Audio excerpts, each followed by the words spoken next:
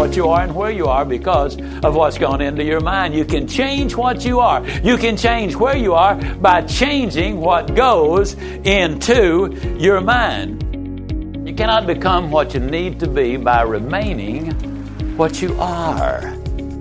If you can't take a huge step to begin with, take as big a step as you can, but take it now. That's the key. Take it now. You can have everything in life you want if you'll just help enough other people get what they want. Today's a brand new day, and it's yours. Welcome to the True Performance Show by Ziglar. Every positive pursuit in life, every progression of personal development, change is fueled by one thing, inspiration. It's the drive and the hunger that propels every good endeavor. Without it, we merely have a dream, but never actually move. With it, we can actually overcome insurmountable odds to achieve our desires, convictions, and calling. In this show, we come together to drill down into what really makes success tick and how we can apply it to our unique personal and work lives. I'm your host, Kevin Miller, and right now, we're going to inspire your true performance. Hey everyone, this is Kevin. Today, we have episode 407 of Ziglar's True Performance Show. And Tom Ziglar and I are bringing you Dan Harris. He's co-anchor of ABC News Nightline and the weekend edition of Good Morning America. To get into the topic of today's show, I'm going to preface by talking real quick about Zig Ziglar's renowned self-talk cards. We get weekly testimonies from people sharing how their lives have changed as a result of the self-talk cards that you can always get at Ziglar.com/self-talk. Matter of fact, we recently got this one. Actually, I think it was yesterday. Somebody said, I think their name is on here, Macy. It's been 96 days since I downloaded the self-talk cards. I'm going strong with my morning and evening routine, nearly not missing a single time. When I started, I worked at a fast food restaurant, working for a very low salary. I started to be grateful for the job by listening to these, but at the same time, I thought that I'm sure there's much more that I can do. Now I work at a very nice sushi restaurant, making twice as much money than before. I believe that I have a great value as a person, and although I'm employed, I work with the mentality of self-employed. There's still way more to come. Life is an awesome, and my journey of working on my self-image has just begun. It's changing my life. I realize it's a lifelong process, which I'm committed to. Thank you for passing on the Ziglar message and making the world a better place. Born to win, Macy. Well, thank you so much for that, and love your new job because I adore sushi as well. But again, you can get those cards, self-talk cards, at Ziglar.com/self-talk. But the point that I'm making here today is the self-talk cards. I mean, they don't have any supernatural powers. You know, it's not out of the Bible. It's programming. It's training your brain. Simple as that. Well, our guest today, Dan Harris, had a live on-air panic attack seen by millions of viewers. 10 years later, he's written a book on why it happened called 10% Happier. And what he talks about, it's a lot of what we can all relate to. But he tells, of course, then what he's done to get to a healthier place. And folks, it's brain training. So our True Performance Show by Ziglar audience is fairly conservative. And following this interview, Tom Ziglar and I, we thought we may hear from some folks on this regarding some of the content. But I believe we and our guest, Dan Harris, are very clear on the reality that this is proven a worthy tool to help you increase your personal performance. And I'll go further to testify that since the recording of this show, of that show, I'm working on this this type of brain training as I'm having some manifestations of not dealing so well with anxiety. So we're going to get into it here. So if you don't know Dan Harris is the author of the #1 New York Times bestseller, 10% Happier, How I Tamed the Voice in My Head, Reduced Stress Without Losing My Edge, and Found Self-Help That Actually Works. A true story. Harris is the co-creator of the 10% Happier Meditation for Fidgety Skeptics app and the host of the podcast 10% Happier with Dan Harris.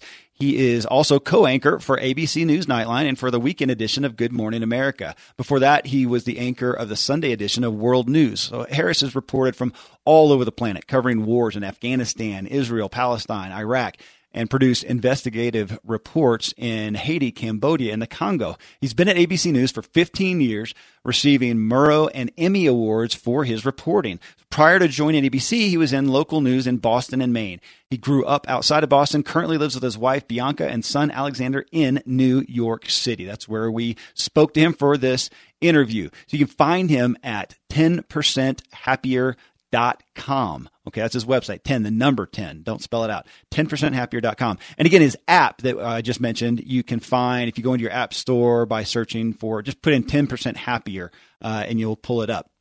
Well, as I mentioned before, Dan had a nationally televised panic attack and knew he had to make some changes. Eventually, Dan realized the source of his problems was the very thing he always thought was his greatest asset, the incessant, insatiable voice in his head, which had propelled him through the ranks of a hyper-competitive business, but had also led him to make the profoundly stupid decisions that provoked his on-air freak out. Eventually, Harris stumbled upon an effective way to rein in that voice, something he always assumed to be either impossible or useless. And he used it with meditation, a tool that research suggests can do everything from lower your blood pressure to essentially rewiring your brain. 10% Happier takes readers on a ride from the outer reaches of neuroscience to the inner sanctum of network news, to the bizarre fringes of America's spiritual scene, and leaves them with a takeaway that could actually change their lives. So, as he's talking about that inner voice, that is something that Zig Ziglar talks about so much. That is a big part of the self-talk cards and the reprogramming. So, folks, here is Tom Ziglar and I. We're going to bring you a really interesting and informative show. If you want to comment about it, shoot to us at ask@zigshow.com. All right, here we go. Well, Dan, you are a broadcasting master and celebrity, so I'm a little intimidated. I mean, you're on ABC News, for goodness sake. Thank you for joining us for the Ziglar broadcast today. We are so honored. Thank you. I would just make clear that I am definitely not a master, and you should not be intimidated. Okay. All right. Well, I feel better now. Thank you. Well, hey, it's still impressive what you do. Okay, my first question, did you meditate today? Yeah, I've done an hour today. Hour. Give us a snapshot of what that looked like. Well, I had to do a shoot downtown. I had to do a pre-July 4th, how to grill your meats type of thing downtown at Chelsea Market here in Manhattan. And I now take Uber cars, back and forth to everything, even though the subway is quicker, because I can meditate in the back of the car as long as the driver turns the radio off. So the trip down there was 20 minutes. The trip back was 40 minutes because we hit a lot of traffic, and I get a lot of my minutes done for the day if I have to take a car ride. And so it's just shutting the world out a little bit and trying to hone in and focus without the distraction of the noise, the sights, the sounds? Actually, it's the exact opposite. It's opening up to the world. As a friend of mine says, you let your senses rip. Wow. And so in the back of a car, you're the noise, the movement, all of, your impatience, all of that, and all the external and internal stimuli can become the objects of meditation. And that really is the point of that is so that once you have this lens on the way your mind works and the way things are registering in the mind, then what's happening in your mind doesn't yank you around so much. So that's really the goal of meditation, at least the kind of meditation I do, which is mindfulness meditation, or in the Buddhist tradition would be called insight meditation, where you are just really trying to see clearly the contents of your own consciousness so that you're not yanked around by it. Well, and I greatly appreciate, and we're going to dig into this, appreciate your perspective that you are somewhat debunking the perspectives that we all have, tend to have on meditation. So I want to dig in a little bit. I mean, big picture, 10 years ago, you had achieved a great level of success in your work. I'm sure you had bigger goals, but for most of us, you were top of the game. You've been doing it a while. You weren't new. And then you had, of course, the famous breakdown, a panic attack on live TV.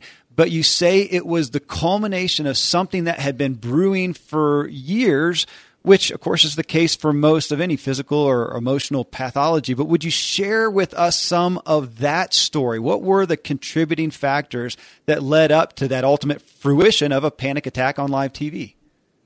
Yeah, I joined ABC News when I was 28 years old. I was really green. Often in my talks, I show the picture they took of me on my first day, which is still on my security ID. And one of my colleagues joked not long afterwards that if you took a wide shot of that picture, it looked like I might be holding a balloon. I was just really young looking and very green and working with these giants in the industry, real giants like Peter Jennings and Diane Sawyer and Barbara Walters. And I was very insecure about being green. And as I said, and my way of coping with that was to become really a workaholic. I think I probably was a workaholic anyway, but I just threw myself into the job. And I had this motto that my father, who's a doctor up in Boston, had bequeathed to me, which is the price of security is insecurity. And so I had this intense, anxiety loop running in my head all the time. Like, how good was my last story? What's my next story going to be? Who's getting the story that I want?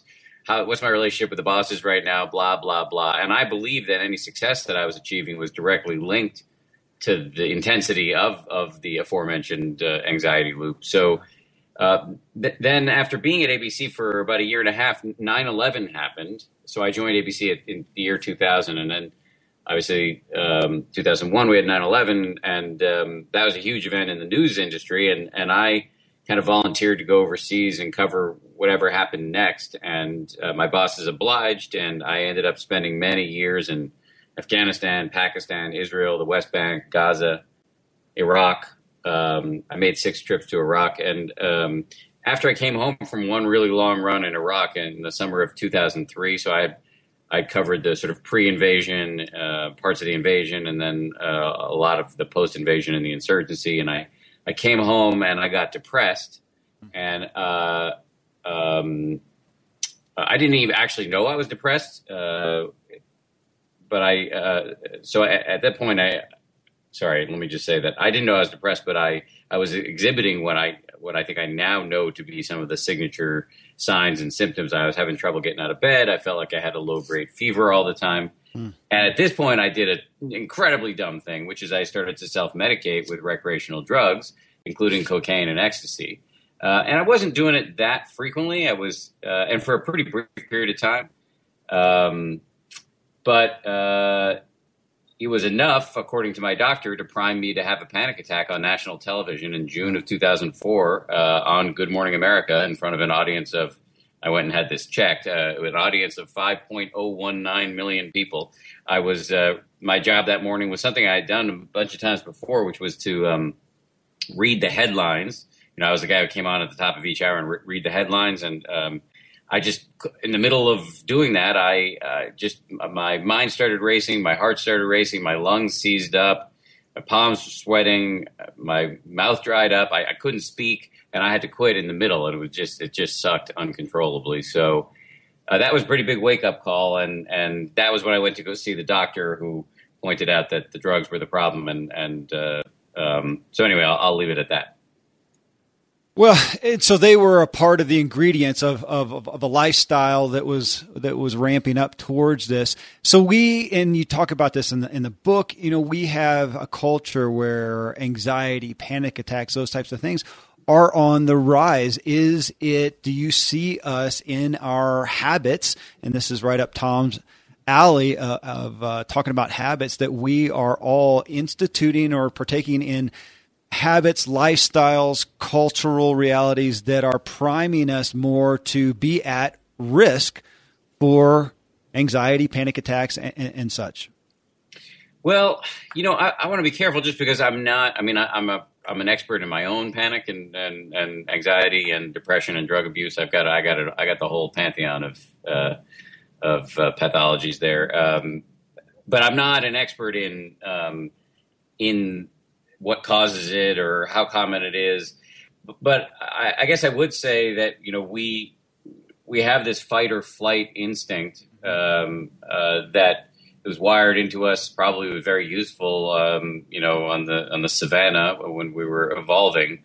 But now it's triggered this massive burst of adrenaline that you get during a fight or flight episode. Now it's triggered in traffic jams and meetings with your boss, and it's just a tough thing to manage. Yeah. Hi, my son Alexander is 18 months old. He just walked into the room and told me he loved me, which is nice. Oh, that's priceless. Well, you know what? That's a good segue there. I was just checking out before we came on, looking at your Twitter posts actually, and just kind of looking at some things. You had multiple. Here you are focused on this aspect of therapy, in essence, of meditation, and you had a bunch of posts on there on parental happiness. And I wondered if that's something that just is kind of surfacing in the media, or is that something that you were just pressing into personally because you have a fairly new kiddo of your own? I'm really interested in parental happiness. He's yelling at me right now. I think parental happiness is obviously top of mind when you've got an 18-month-old around. Yeah. The studies show, generally speaking, parents of new babies are less happy, but that has definitely not been the case for me. I think that may be because I'm a little older. I'm almost 45, and being mid-career, I think we have more resources than a lot of young parents do, and therefore I haven't, missed as much sleep, I think, as a lot of young parents do. And so for me, it's just been a purely pleasurable experience. Well, that's a big deal, obviously. But on that parental happiness, how in the post, what is the focal point in regards to your work that is being talked about and discussed in regards to parental happiness? Well, mindfulness is, I think something that has been shown to be very effective according to the early science. And I stress when I talk about the science of meditation that it's all very early. With kids, it's been shown to affect grades, behavior. There was some studies done by a friend of mine at the University of Wisconsin, Richie Davidson, who was teaching preschoolers how to meditate, and the ones who were taught how to meditate, as opposed to those in the control group who weren't, became more likely to give their stickers away to other kids they didn't know. So you can really have an impact on childhood, on child behavior and performance in school, it appears, according to these early studies. So that's really amazing. And then for parents, I haven't seen many studies about what meditation could do for you. But I think it seems to me obvious that meditation is good for almost everybody in pretty much any circumstance. And for parenting, it would be huge in terms of, here's one of the things that people always say to new parents. It's just such a bromide that everybody throws at you when you have a kid. Enjoy every moment. Usually it's older parents who say that, bye, baby, they're leaving now. It's older parents of older children who say that to you, because I suspect because they realize that it went by so fast for them, and they were probably so annoyed during most of their child's early years that they kind of regret it. But I heard this enjoy every moment thing so much when we first had Alexander that I actually decided to take it to heart. And meditation is really good at getting you to focus on what's happening right now, as opposed to projecting off into the future or ruminating about the past. And so I've really tried to put that into practice in having my own kid. And I think for parents of all stripes, this would be an enormously useful thing. And then the other area in which I think meditation can be very useful for parents is just patience. Mindfulness, which is the ability to know what's happening in your mind at any given moment without getting carried away by it, can be really useful when your kid's deliberately pressing your buttons. Our son's only 18 months, but he's already really testing us. He does this thing where, right before he's going to break a rule, he yells, "No, no, no," and then he tries to rip the cat's face off or something like that. So he's like the dumbest criminal. I like the warning, though. That's great. Yeah, no, I appreciate the warning, but it doesn't in any way mitigate the verve and vigor with which he breaks the rules. But he's testing you, and And so if you can see the anger, if meditation gives you this ability to have a little bit more self-awareness, and if you can see the anger rising up, you're much less likely to get to bite the hook and act on it inappropriately. And I think that leads to more patience and better parenting. Yeah. Right. I think, Dan, our audience is very much a faith-based audience, and I'm right out of the Bible Belt. And so I know there's a lot of questions going on about what's the difference between meditation, mindfulness, a scientific approach versus a faith-based approach or an Eastern approach. And so the thing that intrigued us about you is it's all based on kind of physical realities and science and things like that. And so would you give us a really, I liked your definition of mindfulness, but maybe just compare the misconceptions that people have. Yeah, I have a lot to say about this, so you just shut me up when you're tired of me talking. So first of all, just definitionally, there are a million kinds of meditation. It's a little bit like the word sports. When you say the word meditation, you can be describing a whole bunch of things. When I talk about meditation, I'm talking about mindfulness meditation, which is the kind of meditation that I have been drawn to because it is the one that has been studied the most in the labs. It is also, in my view, the most secular. It is derived from Buddhist meditation, but has been stripped of all the metaphysical claims and Buddhist lingo, and has really been the focus of a lot of scientific research. So when you meditate, one of the fruits of meditation, and there are many, is this thing called mindfulness, which, as I said, is the ability to know what's happening in your squash, in your cabeza right now without necessarily taking the bait and acting on it. So that's just to set the terms. In terms of the difference between meditation and prayer, I really think it depends what kind of prayer you're doing. One of the sort of flavors, or the sort of offshoots of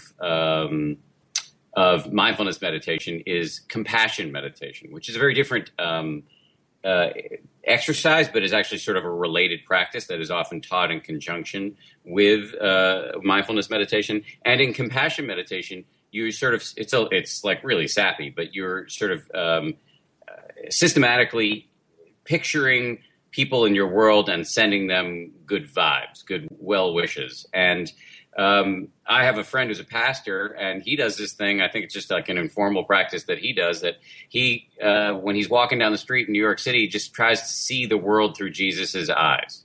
So what is the difference between what he does and compassion meditation? Frankly, I don't imagine. I think if we studied the brains of people doing both of these exercises, I think we'd see very similar results if the dosage was similar. That's just my surmise, but it seems to me that these are very similar practices. If in prayer you're sitting and just ticking off a laundry list of stuff you hope will happen, that is affirmatively not meditation, because meditation is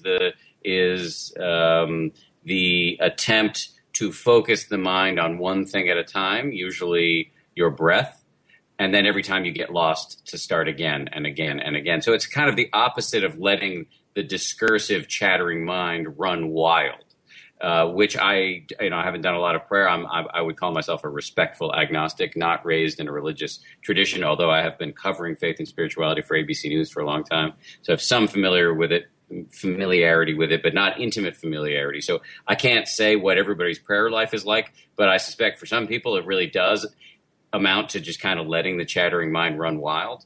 That being said, obviously a lot of people's prayer life is much more rigorous and systematic than what I just described. And what I've heard from people of faith who've toyed with this secular kind of meditation mindfulness meditation, is that the focus that you develop in mindfulness meditation can really help you have a much more focused and effective prayer life. The net result is that you feel closer to God. And the last thing I'll say is that there's a book on my shelf right here as I speak to you, written by a former theology professor here in New York City, and it's called Without the Buddha, I Couldn't Be a Christian. And so his basic argument is that the mind training that he found in Buddhism, which actually, I will say one more thing about Buddhism before I finish, that the mind training that he found in Buddhism really helped him enrich his Christian faith. Not because he's fell in love with the metaphysical claims of Buddhism, but that the ability to focus and be more self-aware really helped him in his prayer life. That's my understanding of his thesis. It's been a while since I read the book. But just before I shut up, one last thing about Buddhism, which is that it is, of course, a religion, and many people practice it that way, but it is not the way I practice Buddhism. I would call myself a Buddhist, but in the same way I would call myself a journalist or somebody who goes running. I would say Buddhism is not something to believe in, but instead something to do. And so in that sense, I am a Buddhist, but I'm also an agnostic. Well, a lot of what you said, I appreciate. I do a lot of work in the healthcare industry, to put a broad term out there. And yeah, I hear you saying, regardless of faith, there are foundational habits and exercises adopted by many people that are just proven successful, period. Use them or not, or whether you believe in the ultimate part of that. And again, your focus on the value of meditation, but your platform is in so many ways debunking, again, all the baggage around it. And I love that perspective. And you had this in your book, that it's simply an exercise for the brain. And again, I'm involved in an alternative medical industry and a strong proponent of neurotherapy. My wife works in a research center for Learning RX, and I'm extremely aware that it's very foreign for people to even think about the brain as a muscle. So you labeling meditation as a simple exercise for the brain does so much to demystify, the hoodoo guru-ness of meditation. I mean, but do you find then that that's what you're doing, is educating people that, hey, your brain is a muscle that you can influence? That is exactly what I'm trying to do, is to, I think that in the not too distant future, we're going to think about mental exercise the same way we now think about physical exercise. In the 1940s, if you told somebody you were going running, they probably would have said, "Who's chasing you?" and then what happened? The scientists swooped in. They demonstrated the many physiological and psychological benefits of physical exercise, and now we all do it. And if we don't do it, we feel guilty about it. And that's where I think we're heading with all the science around mental exercise. It's just that it's going to join the pantheon of no-brainers, although that's probably a weird term to use here. But the pantheon of no-brainers, like brushing your teeth, taking your meds, getting enough sleep, eating well, all the things that we do, and that if we don't do, we feel guilty about. Goodness. Okay. Yeah. My wife is going to love this interview. Again, her research she works with, they've just had some things passed showing brain training, in essence, just to give it a layman's terms, and they're having it starting to be covered by insurance. It's being recognized because of the value of it. So this is, they're going to love this. Well, so the primary problem that you cited as we get into your book were the voices in your head, the internal, and this is your quote, the internal narrator, the most intimate part of our lives, the inner chatter. I mean, of course, this is central to the message of Zig Ziglar. I mean, his self-talk cards have his positive affirmations, in essence, are directed, squarely at creating positive self-talk. But in the way you phrase it, voices in your head, the internal narrator, inner talk and chatter, I bet there are some people hearing this who say, well, gosh, I don't have that. They're not cognizant of that. They don't think I have anything negative or positive really going on. They're just going along in neutral. And I'm guessing that you would disagree with that. This episode of Ziglar's True Performance Show is brought to you by Braintree. For those of you who do business online, you probably remember the first dollar you made. Now you want to grow to make your millionth dollar. You need the right payments partner to grow with you, one that's an expert at helping people complete the transaction, not suffer shopping cart fallout. Braintree lets you accept every way to pay, from PayPal to Apple Pay and everything in between. All it takes is one integration, and it doesn't matter what currency your customers use, because Braintree lets you accept over 130 of them. To learn more about how your company can grow with Braintree, visit BraintreePayments.com/Ziglar. Again, that's BraintreePayments.com/Ziglar. Just one point of clarification. Yep. I wouldn't say voices, because I would say voice. Okay. Because voices really makes you think of schizophrenia or hearing voices or whatever, Sure. which is not what I'm talking about, although that is obviously something that does happen for some people. I'm talking about your internal narrator, your inner you, the voice that chases you out of bed in the morning and is yammering at you all day long, has you constantly wanting stuff, not wanting stuff, judging people, comparing yourself to people, criticizing yourself, thinking about the past or thinking about the future to the detriment of whatever's happening right now. I have a friend who jokes that when he thinks about the voice in his head, he feels like he's been hijacked by the most boring person alive who just says the same crap over and over and over, most of it negative and all of it self-referential. And if you think you don't have this, you are kidding yourself. And when you're unaware of this voice, that is exactly when it gets you. That is when you find yourself eating when you're not hungry, or checking your email in the middle of a conversation with your child, or losing your temper when it's strategically unwise. The voice in the head, unobserved, is really, I think, the source of all the things that we regret the most. By the way, it was the source of my panic attack. The voice in the head is what told me to go to war zones without thinking about the consequences. I came home, got depressed, was insufficiently self-aware to even know it, and then blindly self-medicated, and it blew up in my face. You know, one of the things that Dad said is he said that the most important conversation you'll have all day is the conversation you have with yourself.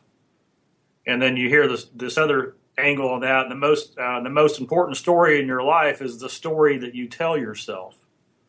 So how do you use meditation to shape the story that you tell yourself, the conversation you have with yourself? Well, I think the first step is just to know that you're having this conversation. And what meditation does, I think it might be useful I'm not going to make you meditate, and this will only take a very, very short period of time, but let me just explain what meditation, at least mindfulness meditation, entails. So, and this will really, I think, be very reassuring to those in your faith audience, because you'll see that there are no candles, nothing to believe in, nothing to join, no chanting, no special outfits. There are really just 3 steps for beginning meditation. One is to sit comfortably with your spine straight. A lot of people close their eyes, although you don't have to. The second step is just to notice, to really bring your full attention to the feeling of your breath coming in and going out. So you usually pick a spot where that's most prominent. It can be your nose or your chest or your belly. And then the third step is the key. Because as soon as you try to do this, as soon as you just try to feel your breath coming in and going out, which sounds very simple, your mind's going to go nuts. You're going to start thinking about, what am I going to have for lunch? Why did I say that dumb thing to my boss? Do I need a haircut? Why did Dances with Wolves beat Goodfellas for Best Picture in 1991? Where did Gerbils Run Wild? Blah, blah, blah. Your mind's going to go crazy. And the whole game is just to notice when you've become distracted and to start again and again and again and again and again. And that is a bicep curl for your brain. And that is what shows up on the brain scan. So people think they can't meditate because they feel like they can't clear the mind. Clearing the mind is impossible unless you're enlightened, whatever that means, or you're dead. The point of meditation is not to clear the mind. It is to focus the mind for nanoseconds at a time. And then when you get lost, to start again and again and again. What happens in the course of this exercise is that you see, first, that you're crazy, that the mind is out of control. The second is that over time, you start to see these are just thoughts. The mind is just vomiting up thoughts all the time. And they don't necessarily have any connection to reality. Scientists don't even know where they come from. They come out of a void. This is one of the big mysteries, the mystery of consciousness. And so you don't have to believe in or act on any of these thoughts. And so over time, you start to be able to observe the contents of your mental processes with some non-judgmental remove. And so I think that allows you to not take so seriously the story you have been habitually telling yourself since sentience, A, and B, to make room for new stories. And so, mind training of the type that your dad taught is, I don't know much about it at all, comes at it from a completely different perspective, in my view. This is like undermining the whole sense of a storyteller at all. Really puts you in touch with, where are these thoughts coming from? Who's in here? And that throws you up against some really deep mysteries and helps you, I think. It's not so much that you're trying to change the story. It's you're raising questions about where the story's coming from, who's the storyteller, why am I believing this in the first place? Well, you're bringing to light. I mean, so to you, it's simple. You get your 3 steps there, and I look at it and I think, okay, not a big deal. And yet I know the reality. Well, it brought me, as I was reading through the book, to a quote that I imagine you've heard of, and I did not know exactly where it came from. It's apparently attributed to the French philosopher Pascal. All of humanity's problems stem from man's inability to sit quietly in a room alone. There was a study recently that asked people. People given a choice between doing that and giving themselves electric shocks, and most people chose the shocks. Well, that's interesting. You know, as we look at, I read a commentary recently on just the proliferation of horror movies right now. They seem to be coming out every other movie, and that when you break it down, it's people's desire to feel something. They want to be stimulated. They want to be interacted on in some degree, and to sit there quietly by yourself. It's not comfortable. I'd say even for me, and I would like to think that I'm a fairly, healthy person overall, and yet it's not my go-to. I want some kind of input. I don't, matter of fact, I have a son who's a very peaceful soul, and yet it bothered me. And it was the feeling of, hey, guys, don't just sit there, do something. I mean, he would eat his food and just sit there at the table, and it just got under my skin. I'd go read a book or something. And we got into that. I don't know what brought us to, it was probably reading something along these lines that said, no, do the opposite. Don't just do something. Sit there. Man, that's countercultural. It's counterintuitive. It's counter-evolutionary. I mean, it runs against all of our habits. We were bred for threat detection, and back in the caveman days. And so we have these prefrontal cortices, the parts of the brain that make us human, that are just racing all the time. And so it's very hard for us to just sit and observe what's going on in our own minds or in the world. But there are a lot of reasons to do it. Well, first of all, let me just say that does make meditation very hard for people. But it's actually... I have a bunch of things to say about this because people are always looking for excuses not to do this. I hear all the time from people, you don't understand, I can't meditate. My mind is too busy. Uh-huh. That is, I call it in my book, the fallacy of uniqueness. The fact is we all have busy minds, and welcome to the human condition. The other thing I hear a lot is, I tried it and couldn't do it. That is akin to picking up a violin for the first time and being disappointed you can't play Bach. This is a skill. And you're working against the habits of a lifetime, and it's going to feel awkward and gawky at first. And the good news is it's supposed to feel that way, and that it gets easier over time, and that then gives you this emotional agility. Which we're just beset by information, by internal urges, by emotions, and that we're just yanked around by this malevolent puppeteer of our ego all the time. And what mindfulness gives you the ability to do is see what's happening so that you aren't controlled by it. And that is a superpower. And that is why we're now seeing this thing adopted in really unusual places like locker rooms, the Red Sox, the Seattle Seahawks, executive suites, Google, Procter & Gamble, Aetna, General Mills, ABC News. We have a meditation room now. The U.S. military, both the Army and the Marines, spending tens of millions of dollars to research whether meditation can make troops who are more focused, less reactive, and more resilient. So I think, to me, the benefit, the value is just self-evident once it's correctly articulated without all of the mumbo-jumbo that has been associated with meditation for way too long. I'll just close by saying I feel like meditation has been the victim of the worst marketing campaign for anything ever. I think you've brought to light that, and I would agree with that. Well, Dan, as I was thinking through this too, I mean, there is so much, and as I'm sure you can enlighten us more on just the historical realities of this from some of our most influential world leaders of all time. And I had remembered a story, and I was thinking it was I typed it in about a spoon, but apparently it's about a key, and it's attributed to a lot of people, but Salvador Dali, Einstein, Aristotle, where they would take a nap, hold a key in their, whether it's true or not, I like the concept, but hold a key in their hand till they fell asleep, and then it would fall in a plate and clatter, and it was a thinking technique, creative thinking technique.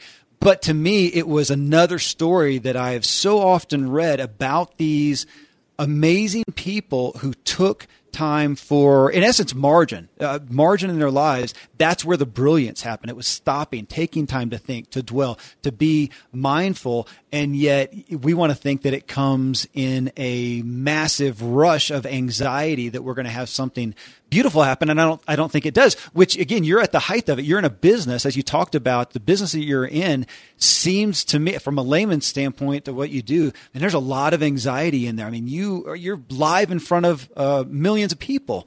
That's a high anxiety area. And for you to be the one coming and saying, no, you've got to have, again, mindfulness, margin, you've got to take rest, Sabbath. I mean, we could put a bunch of terms behind it that are historical and go back forever. Yeah, look, this is not new. And it's not restricted to, robed gurus in Asia either. It's, the Desert Fathers, the Christians, Meister Eckhart, in the Christian tradition as well. There's a mystical tradition in Christianity, Judaism, and Islam, Sufi Islam, where they've been doing mind training stuff from meditation to centering prayer to special types of dances and chanting, all designed to quiet the chatter of the mind so other things can come through, which may be a mystical union with God, or it may just be, being less of a jerk. Well, I appreciate that. Okay, so we mentioned this a little bit ago, and you said, "Hey, I'm not an expert on what's happening out there." So, from again the involvement I have in healthcare medicine right now, I looked it up, and a recent study done says anxiety disorders are the most common mental illness in the U.S., affecting 40 million adults in the United States, age 18 and older, or 18% of the population. Anxiety disorders are highly treatable. This is point number 2. Yet only about 1/3 of those suffering receive treatment. And then the last point: anxiety disorders cost the U.S. more than $42 billion a year, almost 1/3 of the country's $1.48 billion total mental health bill. So 2 things that I got from that. First, they're saying in essence that the campaign that you're pushing here, Dan, is relevant for at least 1/3 of our country's total mental health bill and 18% of the population. To me, that's an epidemic. We need your message in this book drastically, obviously. Yeah, and it's not just anxiety; it's also depression, which would account for another huge chunk of our mental health bill. And anxiety and depression. There's been a lot of science around meditation. Sometimes this science gets hyped. But the areas where it's strongest, from what I can tell, are anxiety and depression. And in the UK now, the government, which is the single-payer health provider in the UK, they're paying for people to get mindfulness-based therapy for depression and anxiety. And I think we're probably heading toward that in this country because it's been shown to work. At least the early studies strongly suggest it does. It's not as panacea, but neither are meds. But I think it's useful, and I don't think they're mutually exclusive. Okay, so go ahead, Tom. What are 4 or 5 benefits then for somebody who meditates, the way you're talking about it, mindfulness? Yeah, focus would be one.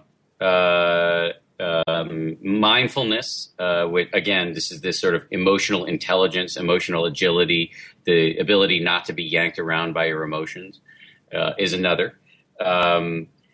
Compassion.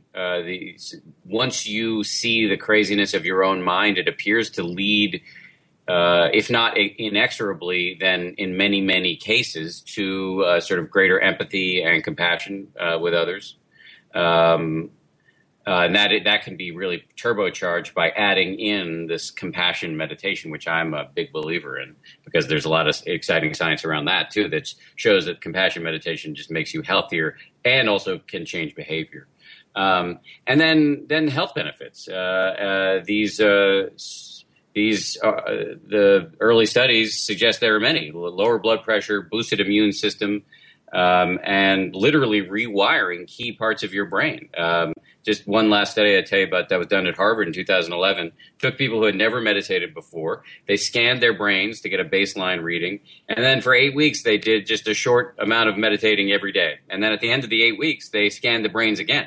And what they found was the meditation had made the gray matter in the area of the brain associated with self-awareness and compassion grow, literally grow. And the gray matter in the area of the brain associated with stress literally shrank.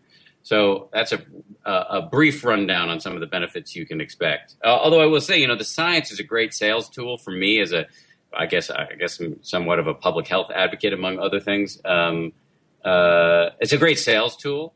But you don't, you may start exercising because you hear about the scientific benefits. I mean, you may start meditating because you hear about the scientific benefits, but you don't keep meditating because you think your prefrontal cortex is changing. You keep meditating because you're less of a jerk to yourself and others. And that is where the rubber hits the road. Okay, so let me ask right on that. So I threw out those stats that I had read. Here's another one that leads right into what you just went over. They said more than $22.84 billion of the costs mental health are associated with the repeated use of healthcare services. People with anxiety disorders seek relief for symptoms that mimic physical illnesses, which makes me ask how many people right now who are suffering from perceived physical illnesses are really at the root suffering from mental stress. I mean, how much of the medical field is catching, how much are they catching or care to figure out as a root that it's mental, and they're just, again, treating these physical symptoms instead?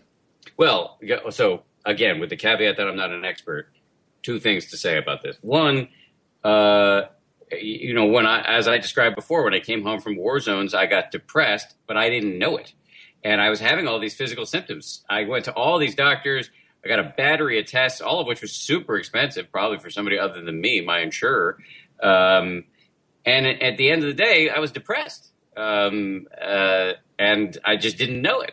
And so how many other people are dealing with that? But then on top of that, the stress, the untreated stress in this country, where we're letting the fight or flight response just sort of kick in, and as I said before, in traffic and meetings with your boss, et cetera, and we don't have any way to self-regulate, that it leads to an epidemic of heart disease. So it's just I'm just taking the problem you've identified and quintupling it. And again, I don't think mindfulness and meditation are a panacea for this. I just think they're they could play a very constructive role, along with, exercise, more sleep, and a healthier diet.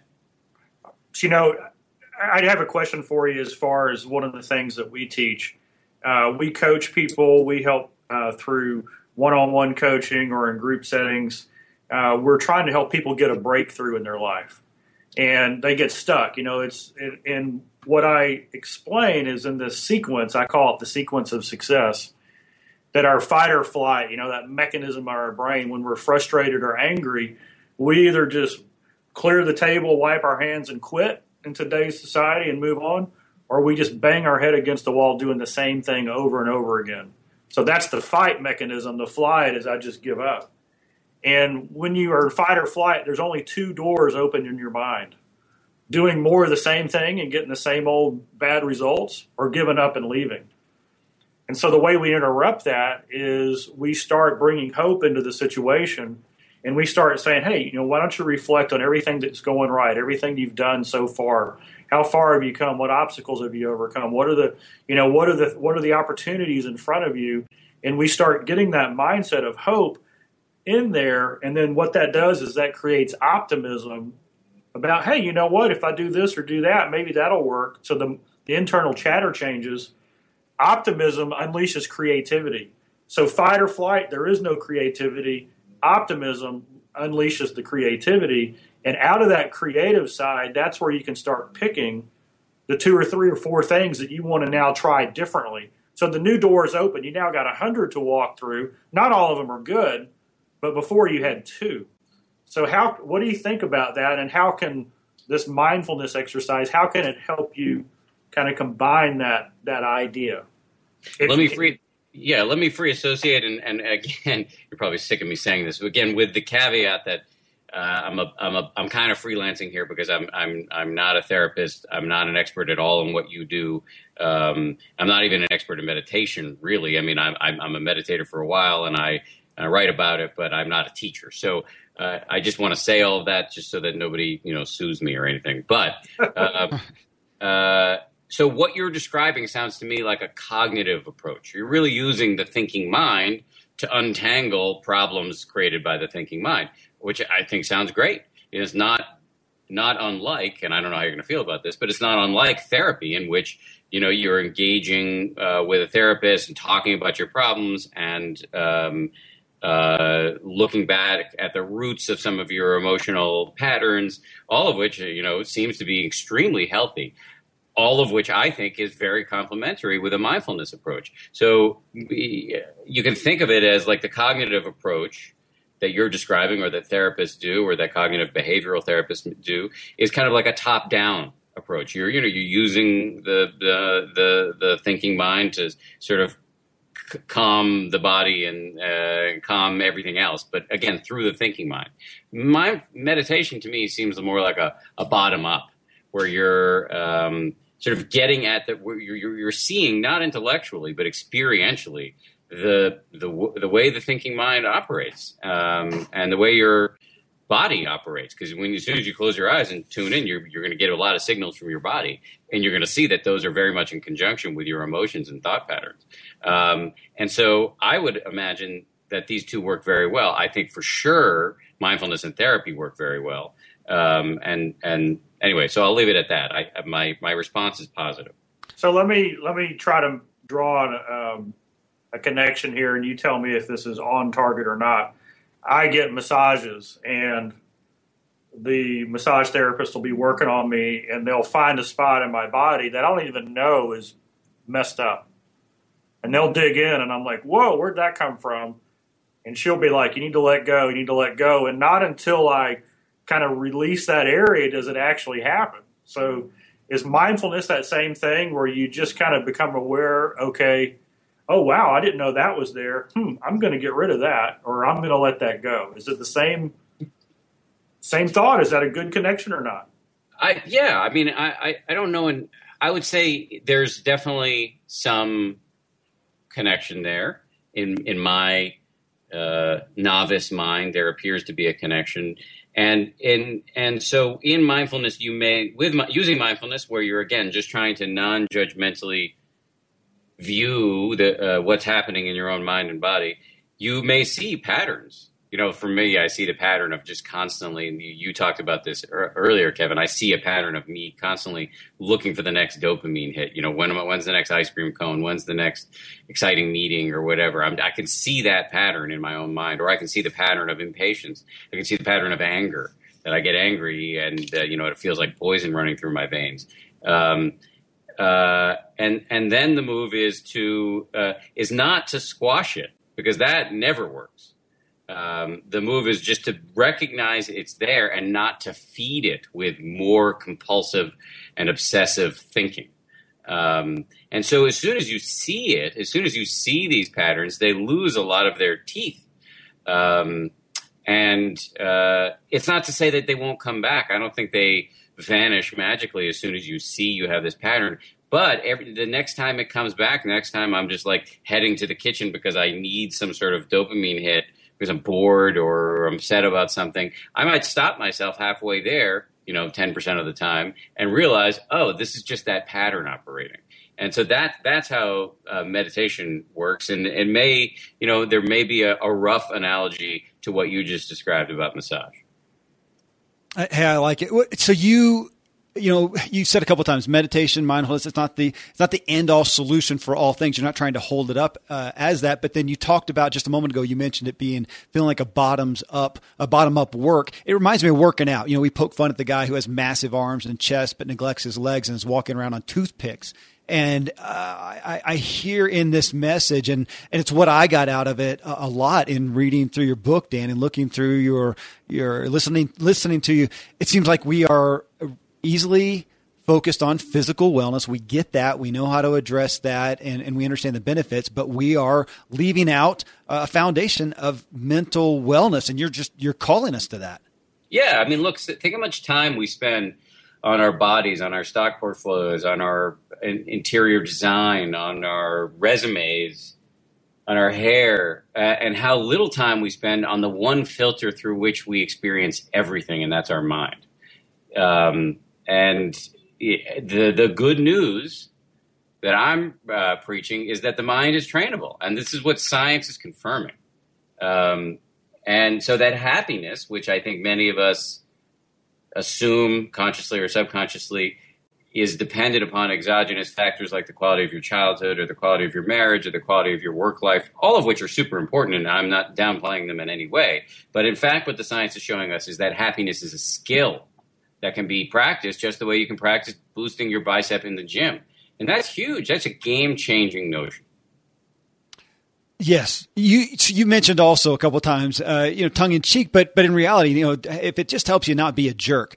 Okay, so back to that aspect of meditate. You mentioned this in the book, meditating to keep open space. You mentioned it one time today already, but I want to focus on it. Meditating to keep open space in your brain for acute issues, in essence. And it made me think. You talked about how much time we spend on stock portfolios and such. Well, this made me think of Dave Ramsey, who we interviewed not long ago, and his perspective with money and having an emergency fund for the things that are not really emergencies. They are going to happen. The car will break down. The heat and air will die at our home. We should have money set aside for the inevitable. And so it feels like you're talking about the margin in our brains, having that ready, having a bank account, in essence, that must be available for the withdrawals that will happen. And if it's not there, then we're that jerk.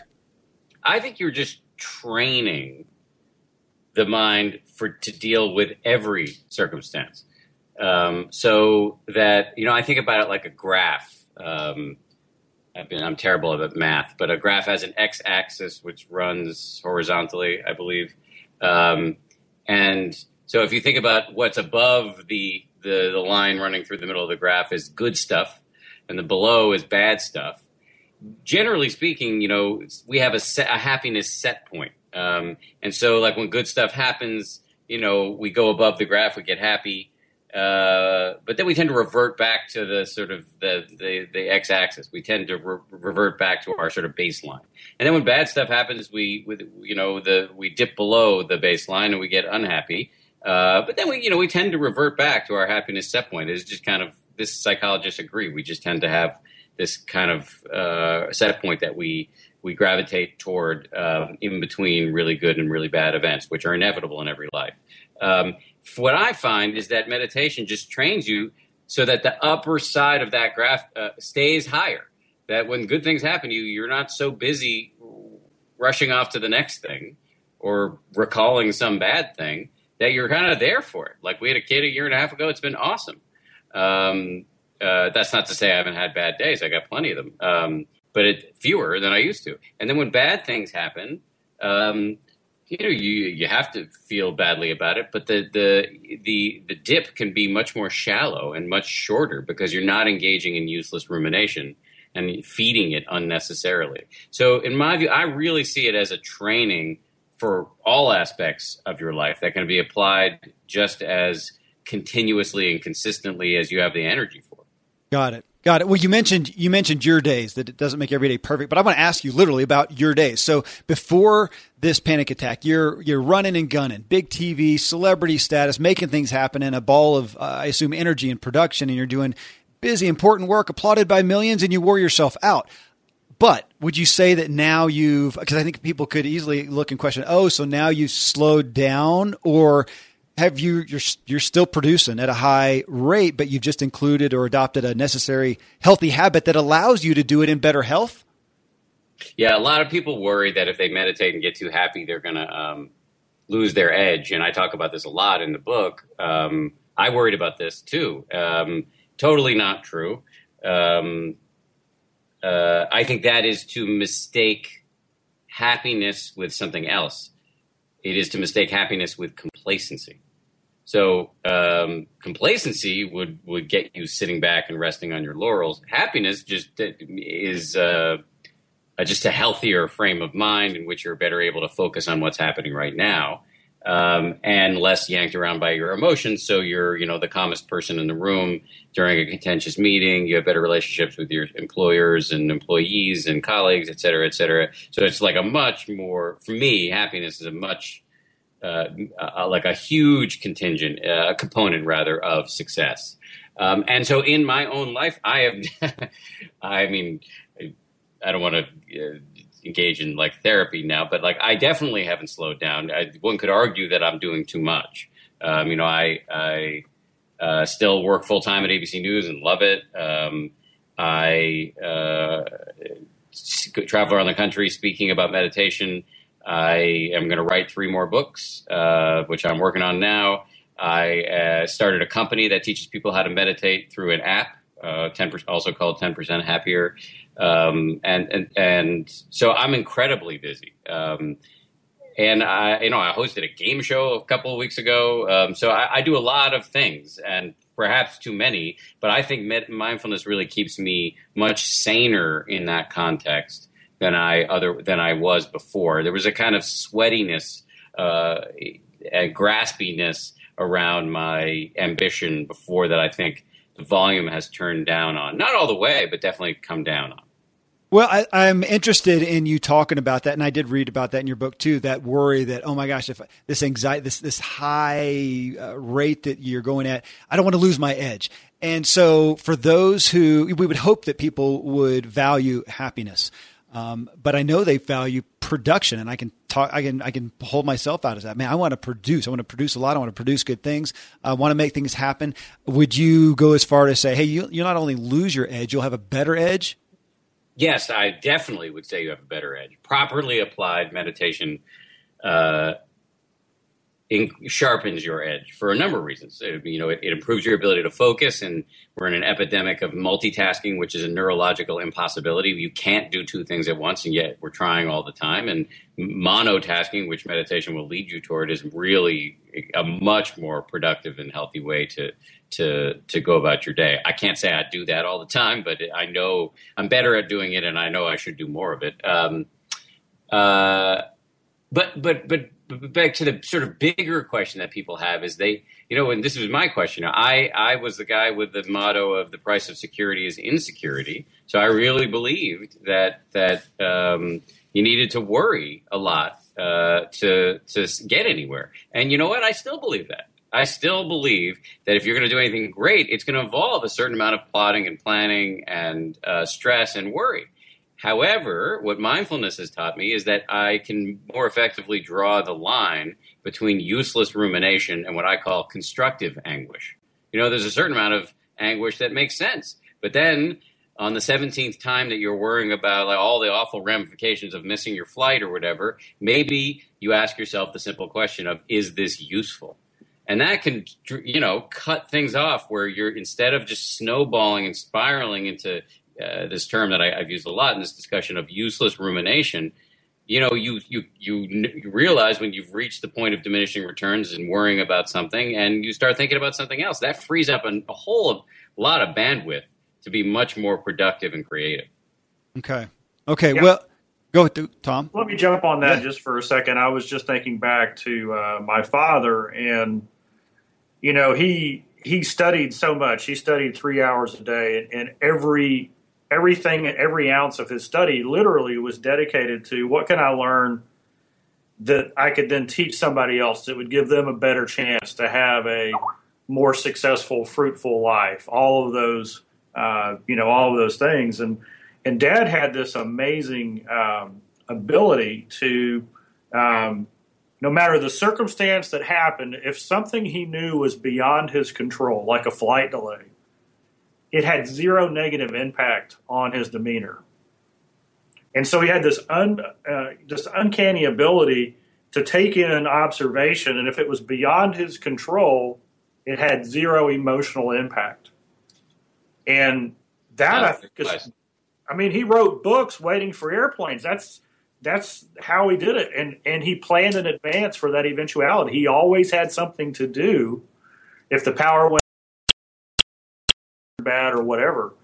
And so really that's what I think mindfulness is kind of leading me towards. It's that internal realization of let's control the things we can and let go of the things we can. And the problem is we never take the time to analyze or to say, wait a second, what am I spending my time on that for? Yeah, that makes a lot of sense to me. And I think it's maximal resilience. And you just have to recognize that things are out of your control. And there's a great quote from David Axelrod, who ran President Obama's 2 presidential campaigns, and set aside whatever you think about President Obama. But this quote is very good nonetheless, which is, he was asked once, how do you deal with all the variables out of your control when you're running a presidential campaign? And he said, all we can do is everything we can do. And that's the exact right attitude in my mind.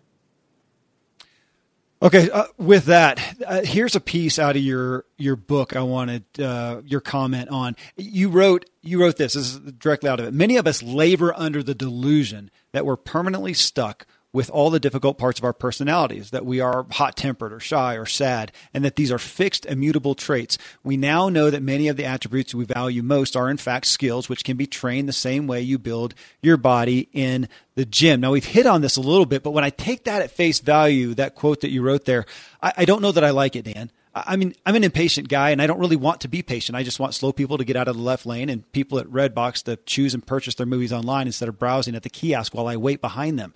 But you're telling me that even my impatience is something I have strengthened. I didn't mean to, but I have strengthened, and I continue to do that, especially with that mindset I just shared there. But that I can do the work to become more patient, to become different.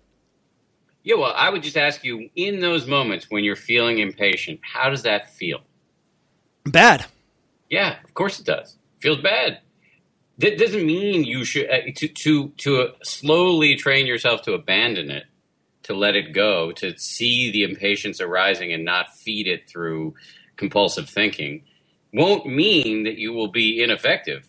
It will just mean that you will stop ruining your own life in those moments. And believe me, I'm super impatient. I have this. I see it arising in my own mind all the time. And what mindfulness has taught me how to do is to see that it feels like crap. And so, especially in moments when there's nothing you can do about it. It doesn't mean, I think you're telling yourself this whole story. Now this is just me projecting, but I think you're telling yourself this story that if I stop being impatient, even though it's, making my life on the road and in line miserable, that somehow I'm going to become less effective in my professional pursuits or as a parent or whatever. And I just don't, I think that's a logical leap that while it's one that I've made personally and many times, doesn't really actually work. And that you actually will be much better, more effective, calmer, more calm, more patient if you're not wasting so much energy feeling miserable driving. Agreed. And again, I look at it and it makes sense. I just realize in the reality of life that, that's not you talked about it. It's not natural for us to go this direction. It's natural to sit there, be angry and wish that other people would change. They're not going to, so I can only change myself. We know that, but my gosh, taking it captive like you're calling us to is just a big deal.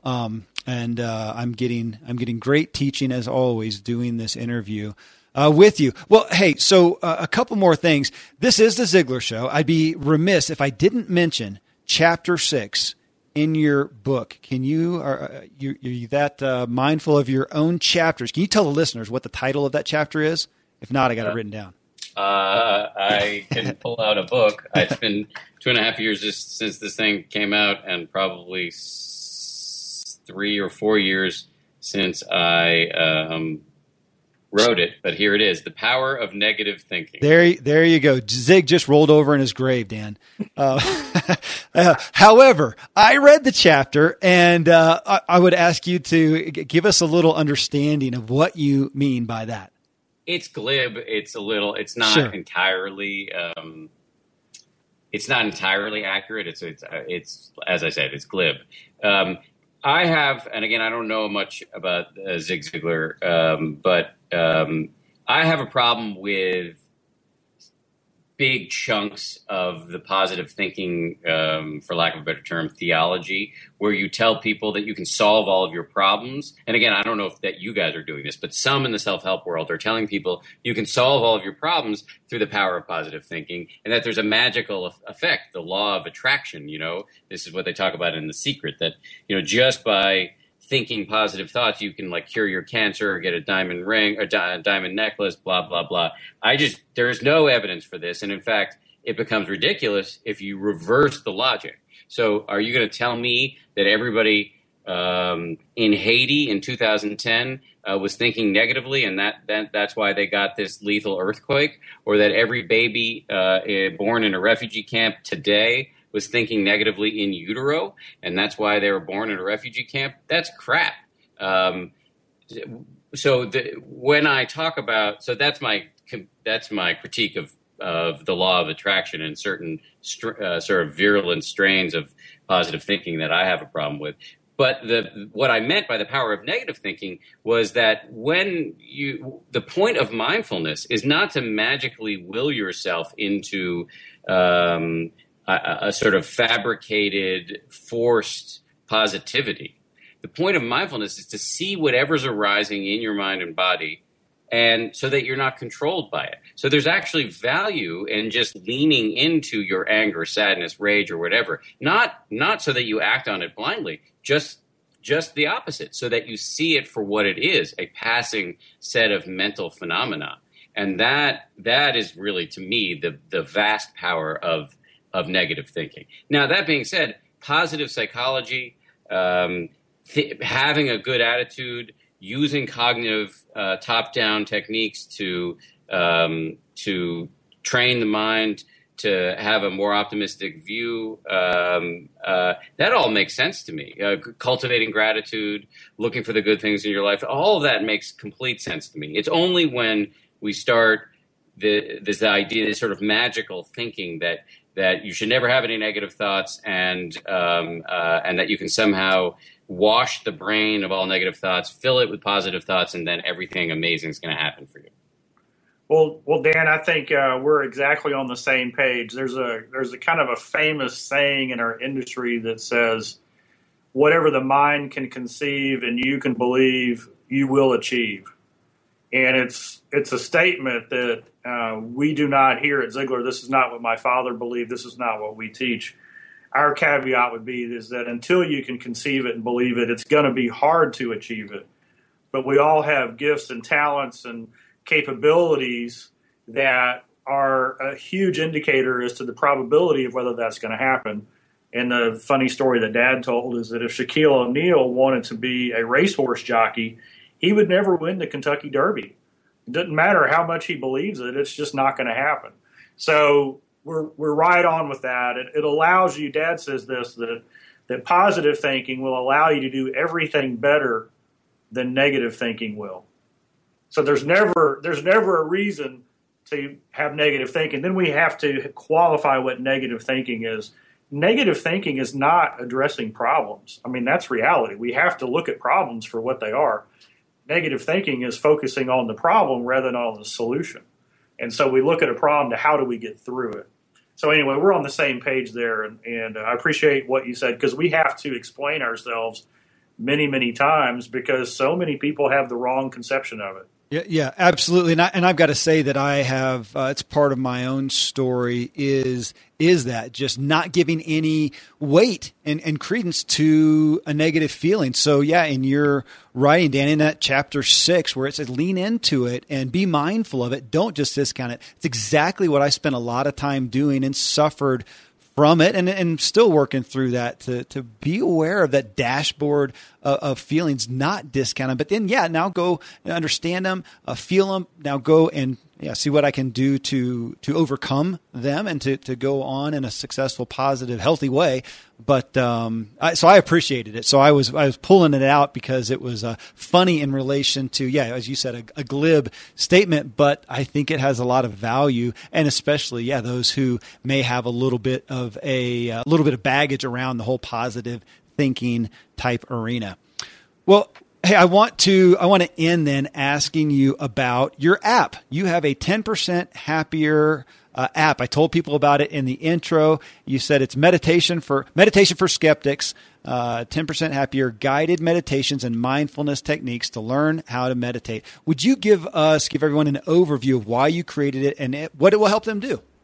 Super briefly, because I'm not a great salesman, nor do I really like selling. But I will just say that when I wrote the book, I didn't think anybody was going to read it, and I was very surprised that it started to do well. And in the wake of some of that success, I got a call from a friend of mine in the meditation world who who had a critique. His critique was, you're getting people excited about meditation, but you're not actually helping them do it. I thought I put meditation instructions in the back of the book, and, I learned to meditate out of books. So I kind of thought that I had, covered my butt on this one. But his point was you really haven't, because most people need a lot more than a book. So when the opportunity came along to start an app, I got really excited about it. And I actually think, this is a great way to co-opt the most distracting force in our life, which is our phone, and turn it into something that can retrain your brain to be much healthier. So as you said, it's called 10% Happier. It's available on Apple right now. We'll have an Android up soon. We're really just in our beginning stages. We just raised some venture capital money, but basically the structure of the thing is we try to make it fun. It's designed for busy, skeptical people, and every day you get a little video of me and a real meditation teacher having a funny conversation about an aspect of the practice, teaching you how to do it, and then you get a guided meditation. And then the other thing we do, and by the way, it's not me guiding the meditation, it's an actual teacher who knows what he or she is talking about. And then what we do is we give you a coach, a real human being, a real meditator you can text with through the app and ask questions, because people have a million questions. If you want to check it out, it's free for 7 days. And then if you really like us, you can become a member. But to be honest, and this is where I'm a terrible salesperson, if you do those 7 days, you will know how to meditate, and you can go off and you can reuse all those meditations. You can go off and just go off and be a meditator. Frankly, I'm happy if that's what you do. If you want much more from us, you can sign on, and I think we have value. But to me, my real mission is just to get people looking at their own minds and less yanked around by those minds. Well, and that's why we had you on here. Dan, thank you so much. Thank you for making the effort to bring this message out. I'm greatly appreciative. It fits in with so much of what I'm looking at, and we at Ziglar, and just positive change in our lives. We do want to be happier and more successful and doing things in a more healthy way. I know I do, and anxiety is something that I deal with. So thank you immensely for what you've done, and thank you for taking the time with us today in this show. Thank you both for having me on. Great questions, great conversation. Really appreciate it. Best of luck to both of you. Well, appreciate you, Dan. Thank you, and enjoy your 18-month-old. That's pretty cool. I'm doing my best. That's awesome. Folks, thanks for tuning in. We'll be with you in the next show.